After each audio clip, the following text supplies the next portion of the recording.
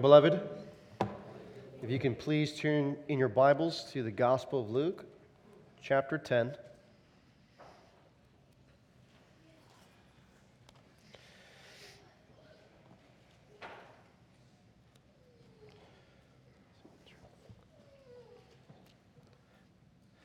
We're going to be examining this morning verses 13 to 20. When you have that, please do stand for the reading of God's Word.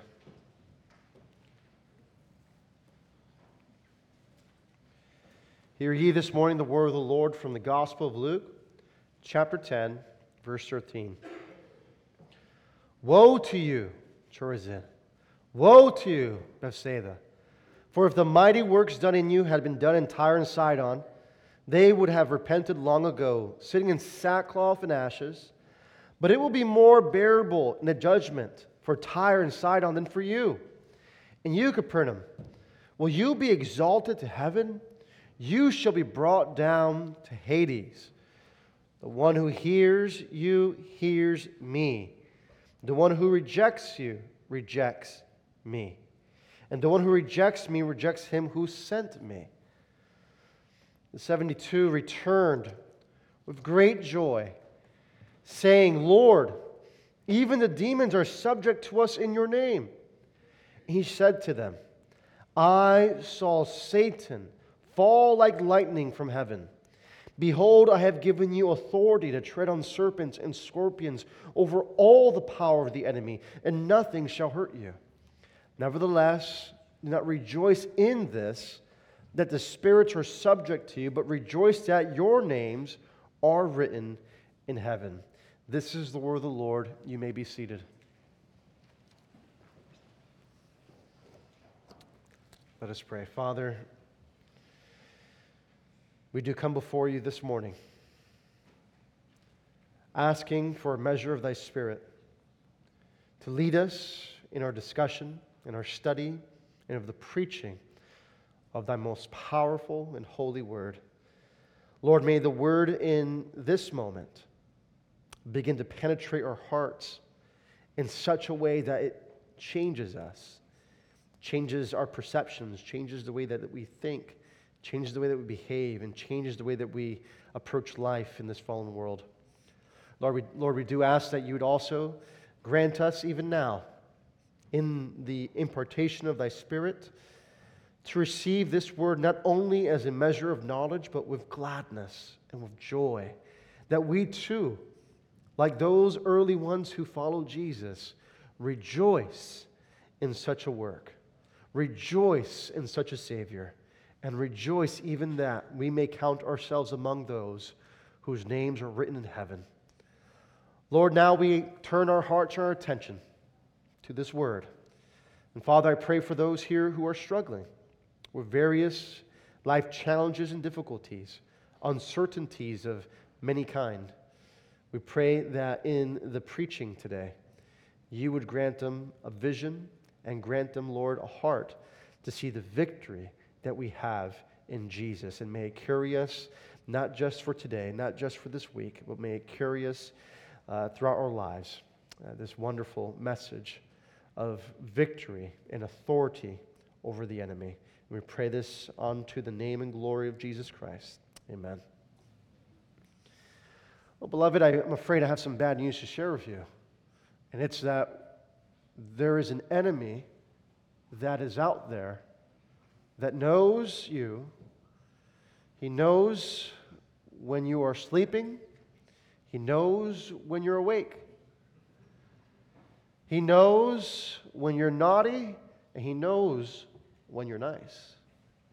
No, beloved, I'm not talking about that old St. Nick. I'm talking about our ancient foe, Satan the devil.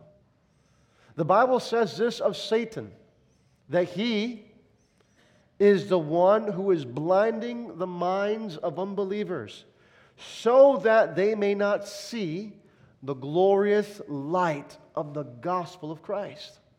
In fact, in that same passage in 2 Corinthians chapter 4, verse 4, the Apostle Paul goes so far as to say that Satan, the devil, is the god of this age, of this era, of this cosmos. And he's blinding minds The Bible says of this ancient foe in 1 John chapter 5 that the whole world is lying in the hands of the wicked one. This ancient foe has been active for centuries, millennia. He has studied both in the courts of the Lord Most High and also in the courts of man. And he knows his enemies well. He knows both his divine enemy, the Lord God Almighty, and he knows even his human enemies, you and I, image bearers of the true God. He studies you, he sees you, he knows your weaknesses, and he knows even more than you and I when it comes to spiritual matters.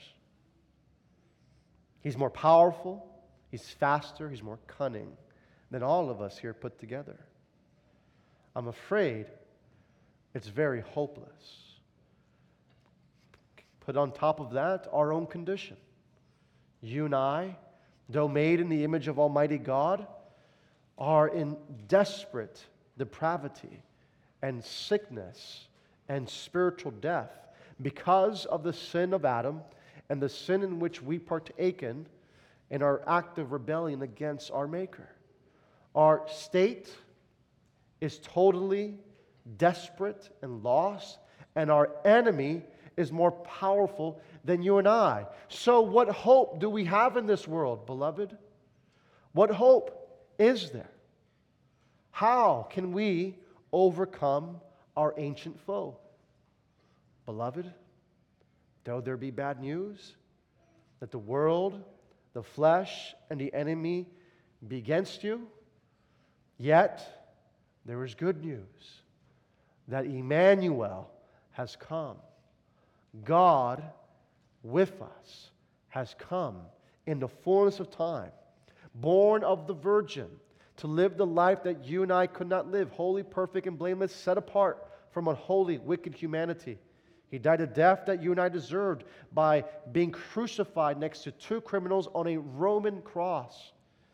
And not only that, but he was buried in a tomb, and on the third day raised to life incorruptible, so that he now sits and reigns at the right hand of God the Father. Yes, you are in a desperate state. Yes, you have an enemy who is more powerful than you, of whom the Scripture says in 1 Peter that our enemy is likened to this, to a lion who is seeking to devour. Seeking to devour. Yet on our side is one who is also akin and like a lion, of whom the Scripture says that he, our champion, our Savior, our Redeemer, our King, is indeed the Lion of the tribe of Judah. And he shall come to vanquish and conquer his enemies, and even the enemy, Satan the devil. We see this story unfolding in the narrative of the Gospel of Luke, where in Luke's Gospel, in the first 10 verses of chapter 10, Jesus sends out his 72 into the fields of Israel to go and evangelize the lost tribes of Israel. He gives them marching orders and he sends them out. And in the midst of that, what is happening is as these disciples are going from town to town, many of these so-called Jewish elect towns are rejecting our Savior. Rejecting and not rejoicing in the one who came to save them from their sin. And so what does Jesus do? He condemns the cities that he had performed miracles in. If you're following in today's teaching and you received the bulletin, in the bulletin there's an insert, and you can write along as I teach and preach. And Christ condemns the cities he had performed miracles in. So Jesus went to these places, he sends his 70, and miracles are being done. As we just read in Mark's account, in Mark's gospel, where Jesus encounters the mute, he encounters the blind, he encounters those who are possessed by demons. And what does he do? He delivers them. He performs miraculous powers, demonstrating that he has authority and power over the evil one, over our fallen condition, namely sickness, and sin. And yet, as he goes throughout the towns of Israel, they reject him. And Jesus responds with a rebuke, and that he condemns those cities in which he had performed miracles in. But even though he committed miracles in them, they still did not believe and repent. What is missing here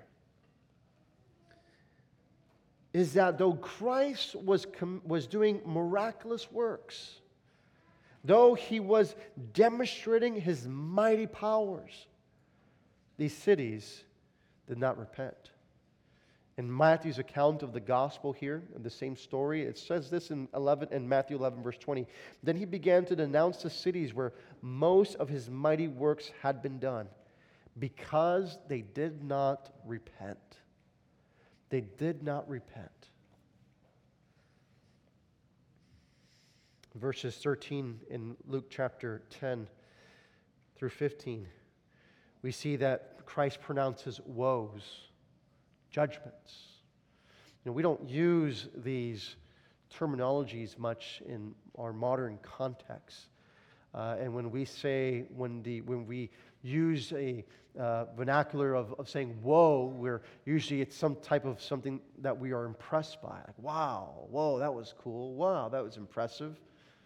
But the woes of the scriptures are a bit different. It's not a wow, but it's a woe. In fact, it's more akin to a Yiddish term. To think of it in this terms of being undone, of unraveling, and the Yiddish term of oy vey. And it is this unraveling, this unbecoming, this bad, terrible news. And he says, woe to Chorazin, woe to Bethsaida, for if the mighty works done in you had been done in Tyre, Sidon. So here you have Jewish towns. You have Israeli towns here. And then on the other side, he talks about Gentile cities, Tyre and Sidon. He says, they would have repented long ago.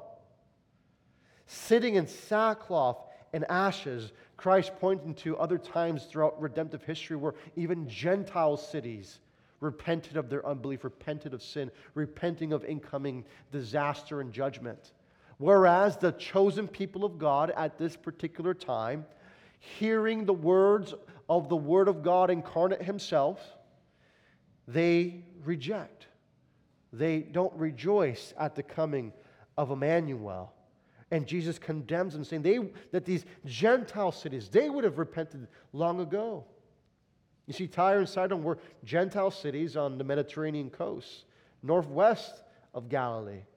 And what Jesus is saying here is that they will fare far better on the judgment day than the rebellious, stiff-necked, unbelieving cities who saw Jesus and witnessed His miracles and yet did not repent and trust in Him.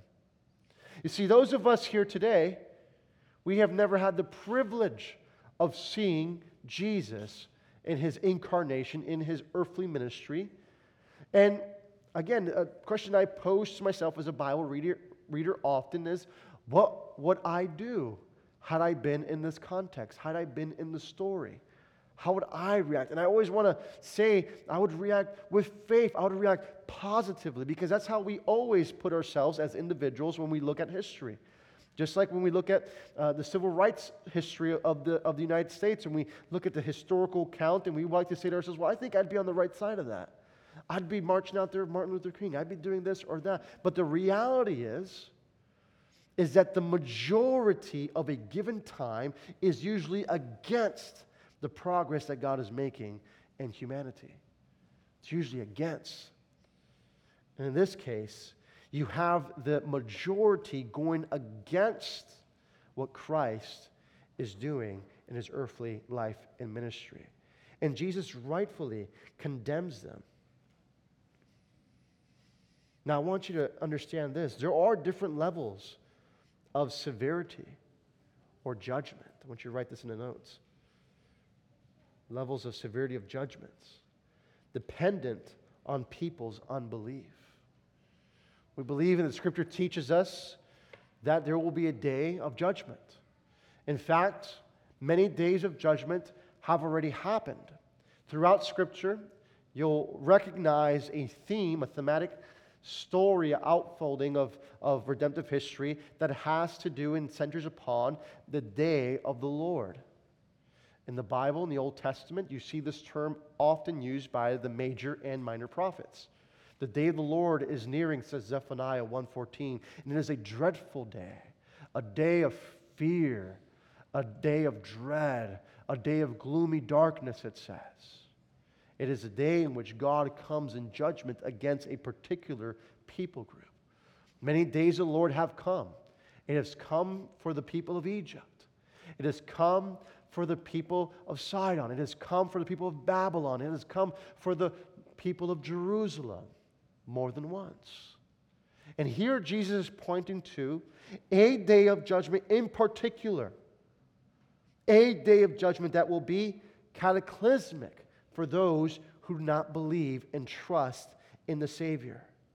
And he is condemning those who are in close proximity to him, who have the privilege of seeing Jesus, learning from Jesus, hearing Jesus, walking with Jesus, and yet they don't believe. They have such proximity that you and I, as believers today in the 21st century, can only dream of. And yet, they walk away. They don't trust in the Savior. Their proximity to Jesus actually becomes their undoing. There's different levels of severity for those who know what is true, know what is right, and reject it. There's different severities of judgment for those who know Jesus is Lord, who've seen Christ, who have tasted the heavenly gifts, and yet depart and move and walk away from His sufficient grace. There is a warning even for us today, beloved, as the people of God, not to take for granted our proximity to Jesus simply because we are Christians, or simply because we are members of a church, or simply because we read the Bible. The more you know, the more account you'll be held to. And this is what is happening here in these judgments. Israel should know better. Israel has been reading Scripture, preparing herself for her Messiah, for her Savior, and yet at the hour of His visitation, they reject the Messiah. They reject the one who was promised, Emmanuel.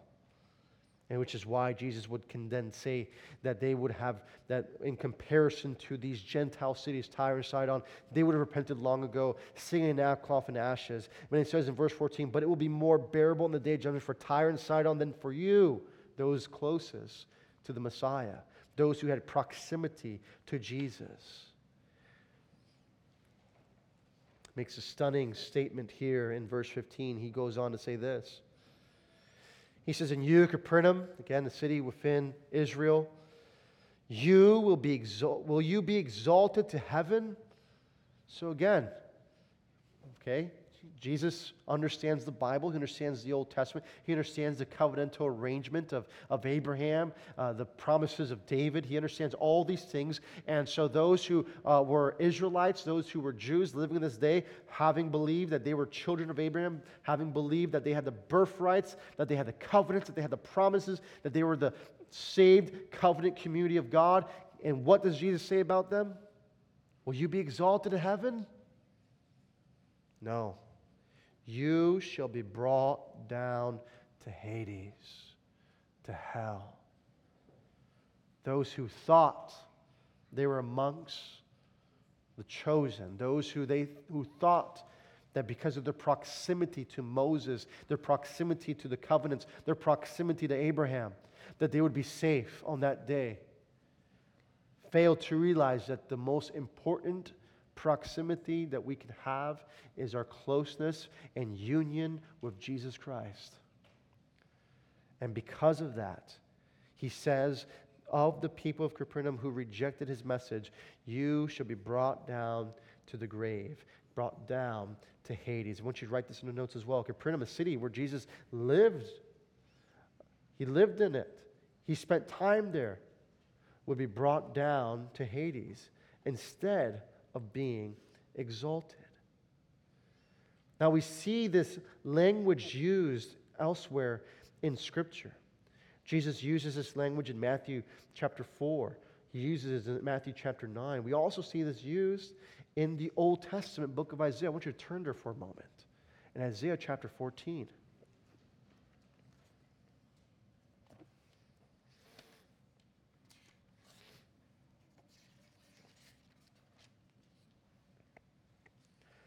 Notice what the Lord God, in His word spoken to the prophet Isaiah, says in Isaiah chapter 14, starting in verse 12 for a moment.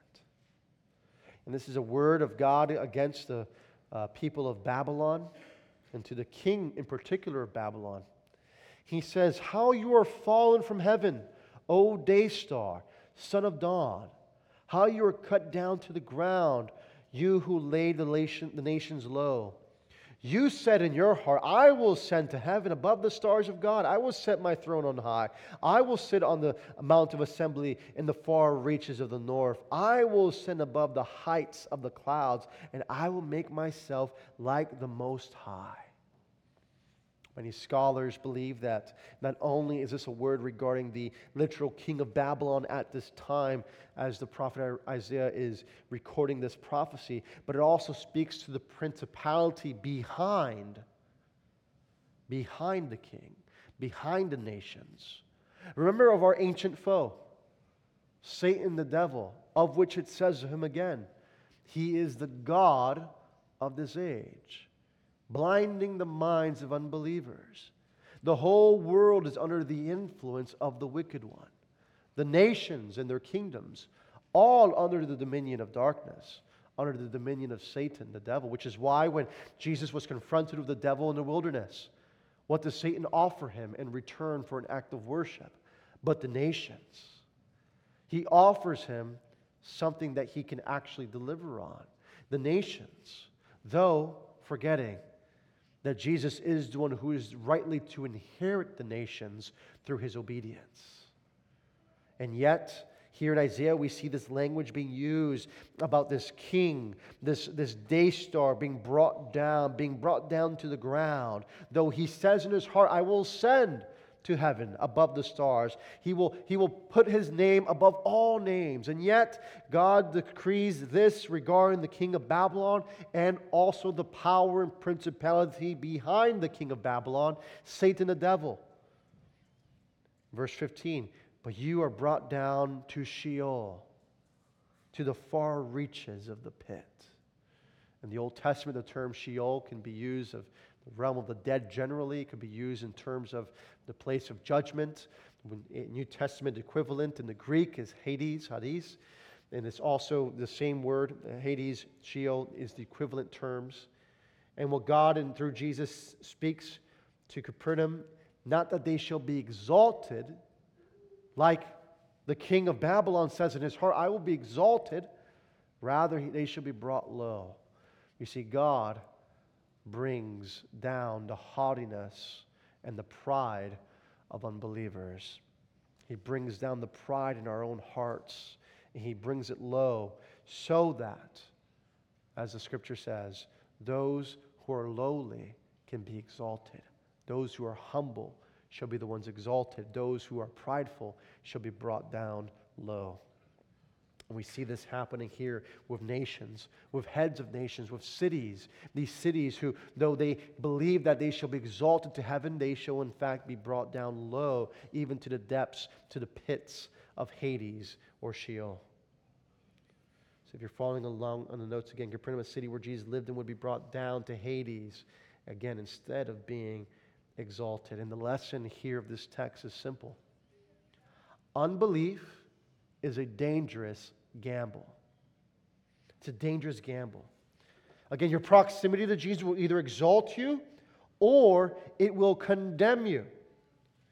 Just because these individuals in Capernaum had the privilege of being close to Jesus in His earthly ministry, it did not guarantee them a seat in heaven. Again, many of us today who grow up in a Christian home make the same mistake.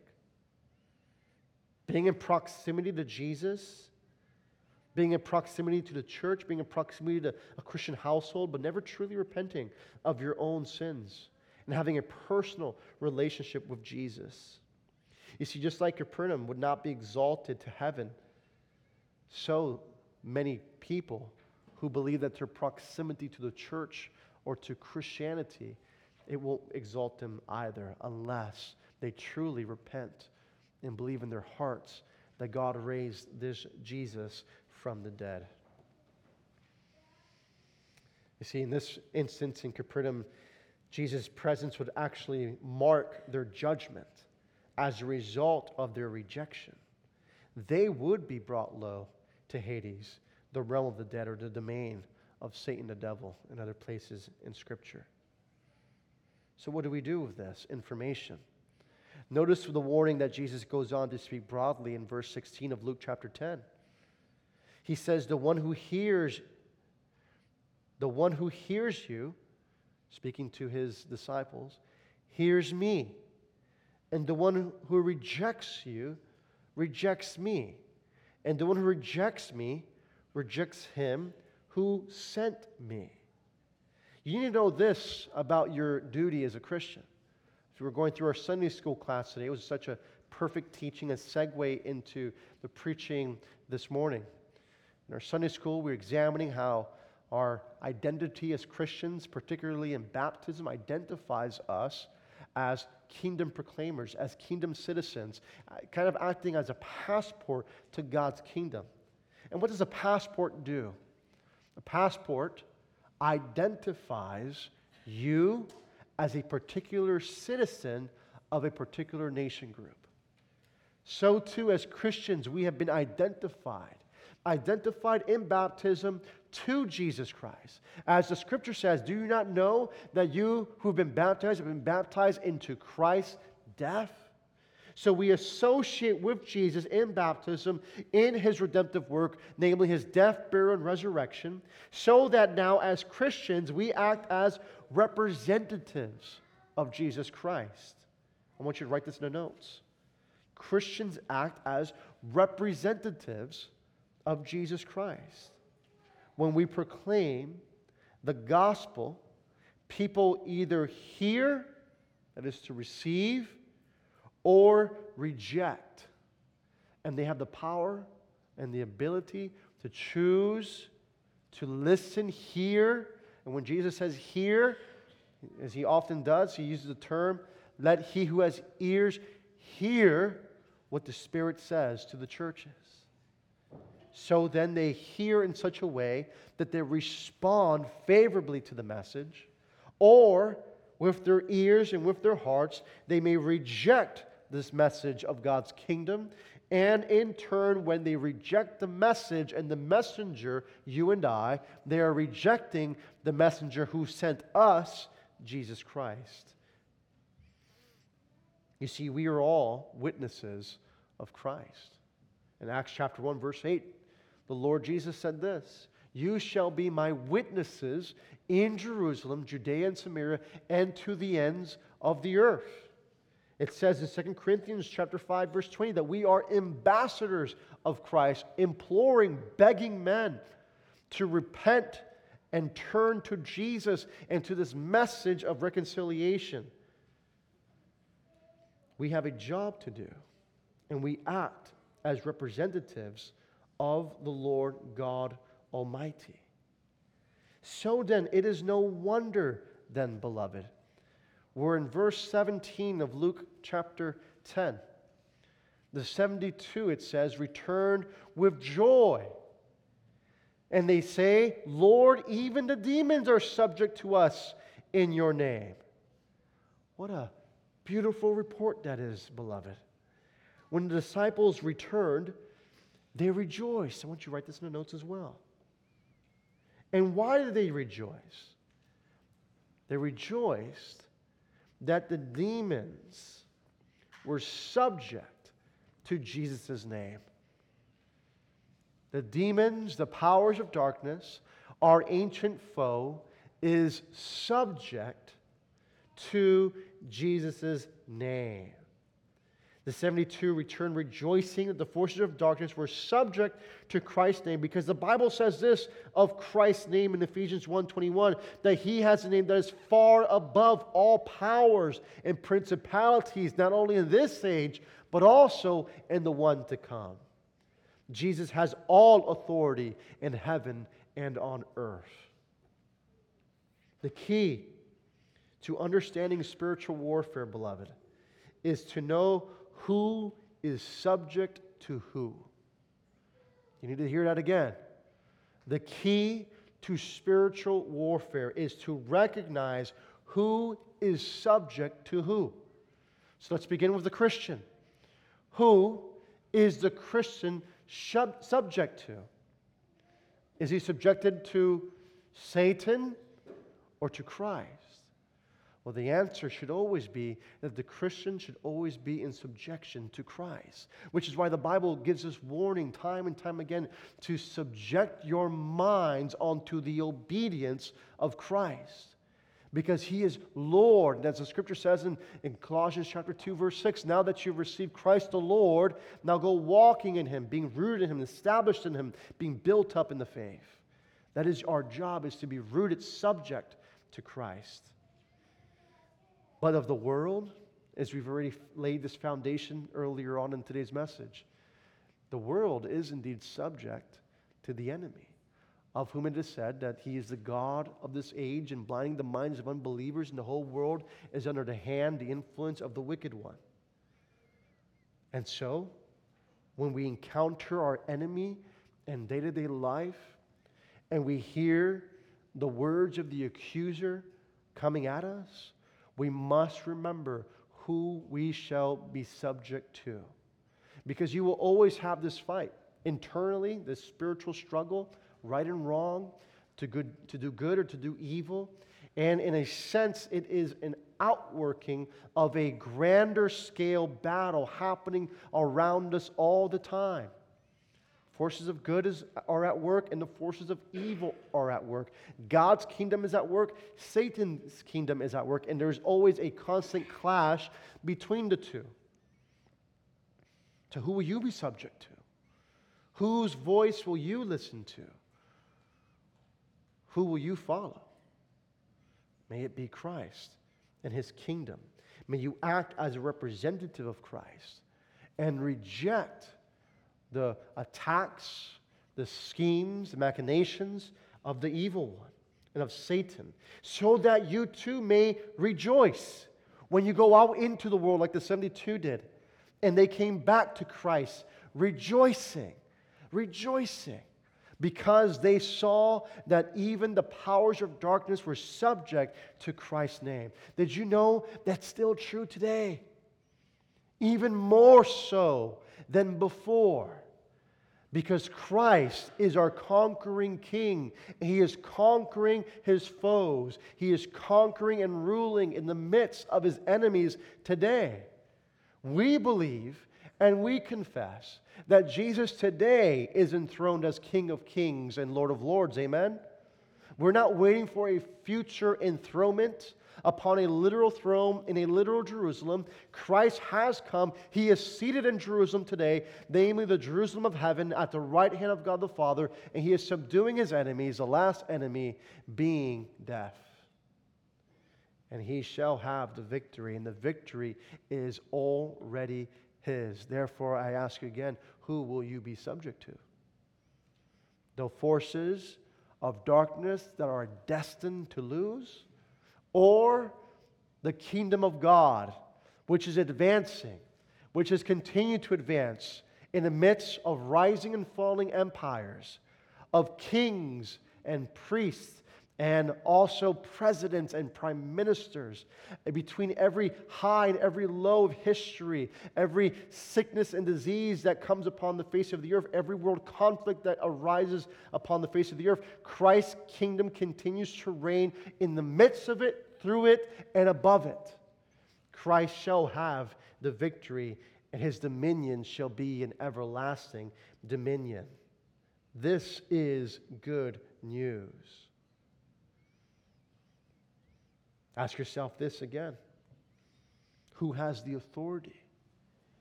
Is Christ subject to the enemy? By no means. Instead, the forces of darkness are subject to him and those who bear his name. Christians, believers, they're subject to you. And that's good news. Now, when we see this example, particularly here working out in redemptive history, I'm not going to say it's the same exact way. As it says here, the 72 return rejoicing, saying, Lord, even the demons are subject to us in your name. Are demons today subject to Christ's name? Yes. Does that mean that we should go out there and exorcise demons out of people? Not necessarily. We're not looking for a fight. But let me tell you, if a fight comes to you, who are you subject to? Who do you belong to? Who is Lord of heaven and earth? It's the Lord Jesus Christ. Which is why Jesus can then confidently say in verse 18, he said to them, I saw Satan fall like lightning from heaven. And behold, I have given you authority to tread on serpents and scorpions and over all the power of the enemy, and nothing shall hurt you. What a powerful proclamation the Lord Jesus is declaring to his people here in this text. I want you to write this in the notes. As it is quoted in the text, Jesus says, behold, I saw who? Satan fall like lightning from heaven. What does this mean? What does Jesus particularly mean by this? Does Jesus literally see Satan falling down like, from heaven to the earth? Is this figurative? Is this spiritual? What is he saying here? How are we to understand this phrase that Jesus is speaking to his disciples? Well, again, after hearing this report, the Lord Jesus reveals why it is that the kingdom of darkness is subject to his name. Because they are fallen. They're disarmed and they're bound by the king and his kingdom. I want you for a moment to turn to Matthew chapter 12. And let's examine together Matthew chapter 12, starting in verse 28. Jesus, when confronted with unbelieving Pharisees and point out that Jesus is casting out demons, and their theory is that Jesus is casting out demons by the power of demons, by Beelzebub, the prince of demons, Jesus goes on to rebuke them. He says this in verse 28, but if it is by the Spirit of God that I cast out demons, then the kingdom of God, notice the tense, has come upon you. Interestingly enough, throughout the narrative of the Gospels, you'll see that Jesus uses three tenses in regard to his proclamation of the kingdom. He says as he opens his ministry in the first chapter of Mark, behold, the kingdom of God is nigh, near. It's near. Then he goes on to say elsewhere in his ministry, the kingdom of God is in your midst. It's breaking in. And then he says, the kingdom of God has come upon you. Three tenses. It's coming, it's come, and it is now fulfilled. And what Jesus means by this, he goes on to clarify in verse 29. Or how can someone enter a strong man's house and plunder his goods unless he first binds the strong man? Then indeed he may plunder his house. Now, universally, commentaries agree that the strong man here is an allusion to Satan, the devil, as the strong man, because the context here is the casting out of demons. Is he doing it by Beelzebub or Satan's power or authority, or is he doing it upon his own power and authority? And he makes a clear case for himself, the Lord Jesus does, by saying, if I cast out demons by the power of God, then this means that the kingdom of God has come upon you. And it is evident because the strong man, the one who's been ruling the nations, the God of this age, the one who is like a roaring lion waiting to devour, is to be bound. And it is evident as the kingdom of God is progressing into the world. This is what Jesus is pointing to when he then again in the Gospel of Luke chapter 10 says in verse 18, I saw Satan fall like lightning from heaven. It is to say that the enemy is disarmed.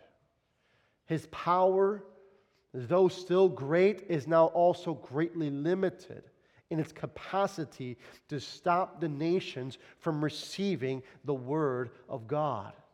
Which is why, again, what we see in the narrative of this gospel. What does he do? He sends out his 72.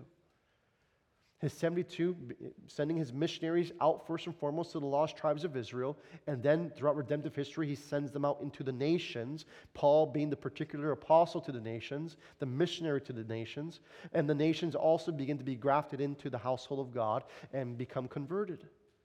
The nations of which the Bible says in the prophet Isaiah were in gloomy darkness, under the dominion of darkness, namely Satan, now are being transferred into the dominion of light through the proclamation of the gospel. Satan is greatly limited now. He is a fallen enemy. He is a wounded enemy. Jesus also says something that is of great importance. You don't have to turn to it, but I'll read it to you from John chapter 12. That I think will illuminate even more the spirit and context of what he is trying to say by his statement in which he says, I saw Satan fall like lightning. Then in John chapter 12, particularly here in verse 31 and 32, he says, now is the judgment of this world. Now will the ruler of this world, who is the ruler of this world according to the Bible? Satan the devil. Now will the ruler of this world be cast out. And when I am lifted up from the earth, will draw all people to myself. You see what Jesus is accomplishing here? By the binding of Satan, by the diminishing of his power and influence, he says that should the Son of Man be lifted high, he shall draw all men to himself. The gospel will, has, and will continue to go forth in power and authority. And that is our authority over the evil one even today. It's not necessarily just this authority of being cast out demons or heal the sick, but rather it's a grander authority of bringing forth the gospel message to an unbelieving world, knowing that though there may be persecution, though there may be great difficulty to penetrate a people group, yet we know that ultimately the gospel shall succeed. We know it shall have victory. As I mentioned this morning to the Sunday school, one of my favorite examples of that is what we find in Acts chapter 7 with the first Christian martyr. Stephen being the first Christian martyr, testifying of the grandeur of Jesus, now being stoned to death for his witness and testimony. And what does he see as he's literally being overcome and destroyed and being brought to death? He sees the heavens open and the Son of Man sitting at the right hand of God, demonstrating that though his earthly course is coming to an end, what seems to be a sure defeat for the Christian work, for that martyr, is actually just the beginning. Because the King is seated on his throne at the right hand of the Father, and he reigns, and because he reigns, his work shall never come to an end, and nor will it be overcome even by the enemies of God. The kingdom shall march on. Amen? What a powerful word. That Satan is indeed falling from heaven like lightning because the enemy has been bound and he's been disarmed. When was he bound? When was he disarmed? I believe he was armed or disarmed and he was bound in the life, death, ministry, death, burial, and resurrection of Jesus Christ. Because it says this in Colossians 2:15, that on the cross, Jesus disarms the principalities and powers. He disarms them through his ministry on the cross. And he demonstrates his authority over them, that he is now at the right hand of God the Father. So this report That the disciples come back saying that even the demons are subject to your name. And when Jesus says that, listen, I saw Satan fall like lightning. What is being revealed here is that the gates of Hades, the gates of hell's kingdom, is wide open for plundering by God's kingdom and by God's people. Amen? It's ours for the taking. Now you may ask the question, but brother, is Satan not a roaring lion? Is he not still the god of this age? Why, yes, he still is. He still is the god of this age, blinding minds of unbelievers. He is still this wicked lion seeking to devour, but he is a defeated enemy that has been disarmed, and he is bound in that he cannot stop the advancement of God's kingdom. You see, the Bible says that the nations were in complete spiritual darkness before the advent of Christ. And they were under the complete dominion of Satan, which is why in the Old Testament, God makes a covenant with a particular people group. He sets them apart from the nations as his inheritance. The Bible says in Deuteronomy 32, Jacob was his allotted inheritance. The people of Israel was his inheritance to stand out amongst all the other nations who were under the dominion of darkness. Israel fails, and so the true Israel of God comes in Jesus Christ to do what Israel in the flesh was not capable of doing, living holy, perfect, and blameless, and being a light to the nations. So that even now, the nations that once were unbelieving may now believe. And we in this room are living testimony of the advancement of God's kingdom, despite even satanic opposition. For in this room alone stands many ethnicities, people groups, languages, backgrounds, skin colors, demonstrating the power of the gospel to break into an unbelieving world. Satan can no longer prohibit God's word, God's kingdom from going forward, because he is indeed bound. This is why then the Bible then tells us that by means of Christ's incarnation, his ministry, he has become the light unto the nation that dispels Satan's darkness. This is why the Lord Jesus can say to the Apostle Paul in Acts chapter 26 and verse 18 that he was chosen to open their eyes, the Gentiles, so that they may turn from darkness to light and from the power of Satan to God, that they may receive forgiveness of sins and a place among those who are sanctified by faith in me, Jesus said. This also has eschatological implications. Might not be a surprise to you. I was at a church recently last week. I was traveling with family, and I was able to go to a church service, and I saw a church I really enjoyed. And it was a midweek service, and the pastor was going through the book of Hebrews, chapter 2, and talking about in chapter 2, verse 5, how the angels are not the ones who are going to be ruling the world to come. And I was really enjoying the message, and then he puts this nice little chart in the background on the screen. And it was the chart of dispensationalism. It says there's going to be a rapture, 7-year tribulation, 1,000-year reign. Unbelievers are going to live in all the stuff that they say and teach. But my question to those who hold to a dispensational view is this: is Satan not now bound?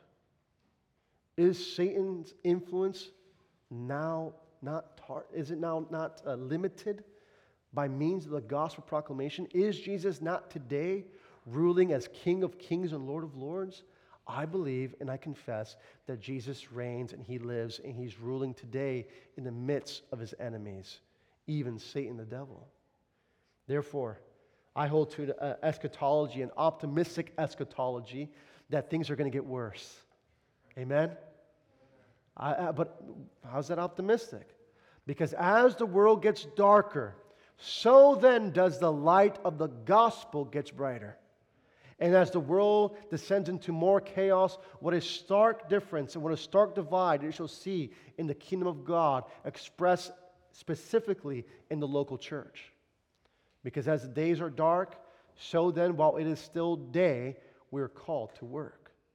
And let us work indeed, knowing and with the confidence, with the power, knowing that we have authority from on high to preach the kingdom message, to proclaim life and liberty to those who are held captive, because the strong man, Satan, has been bound, not comprehensively, and that he's actually chained up with chains, but rather that his influence, his power, his dominion is now greatly weakened, because, as Jesus says, if Jesus performed these things by the power or the Spirit of God, the kingdom of God has come upon us. So then, we too have reason to rejoice. Notice what Jesus does in closing in verse 19 and 20.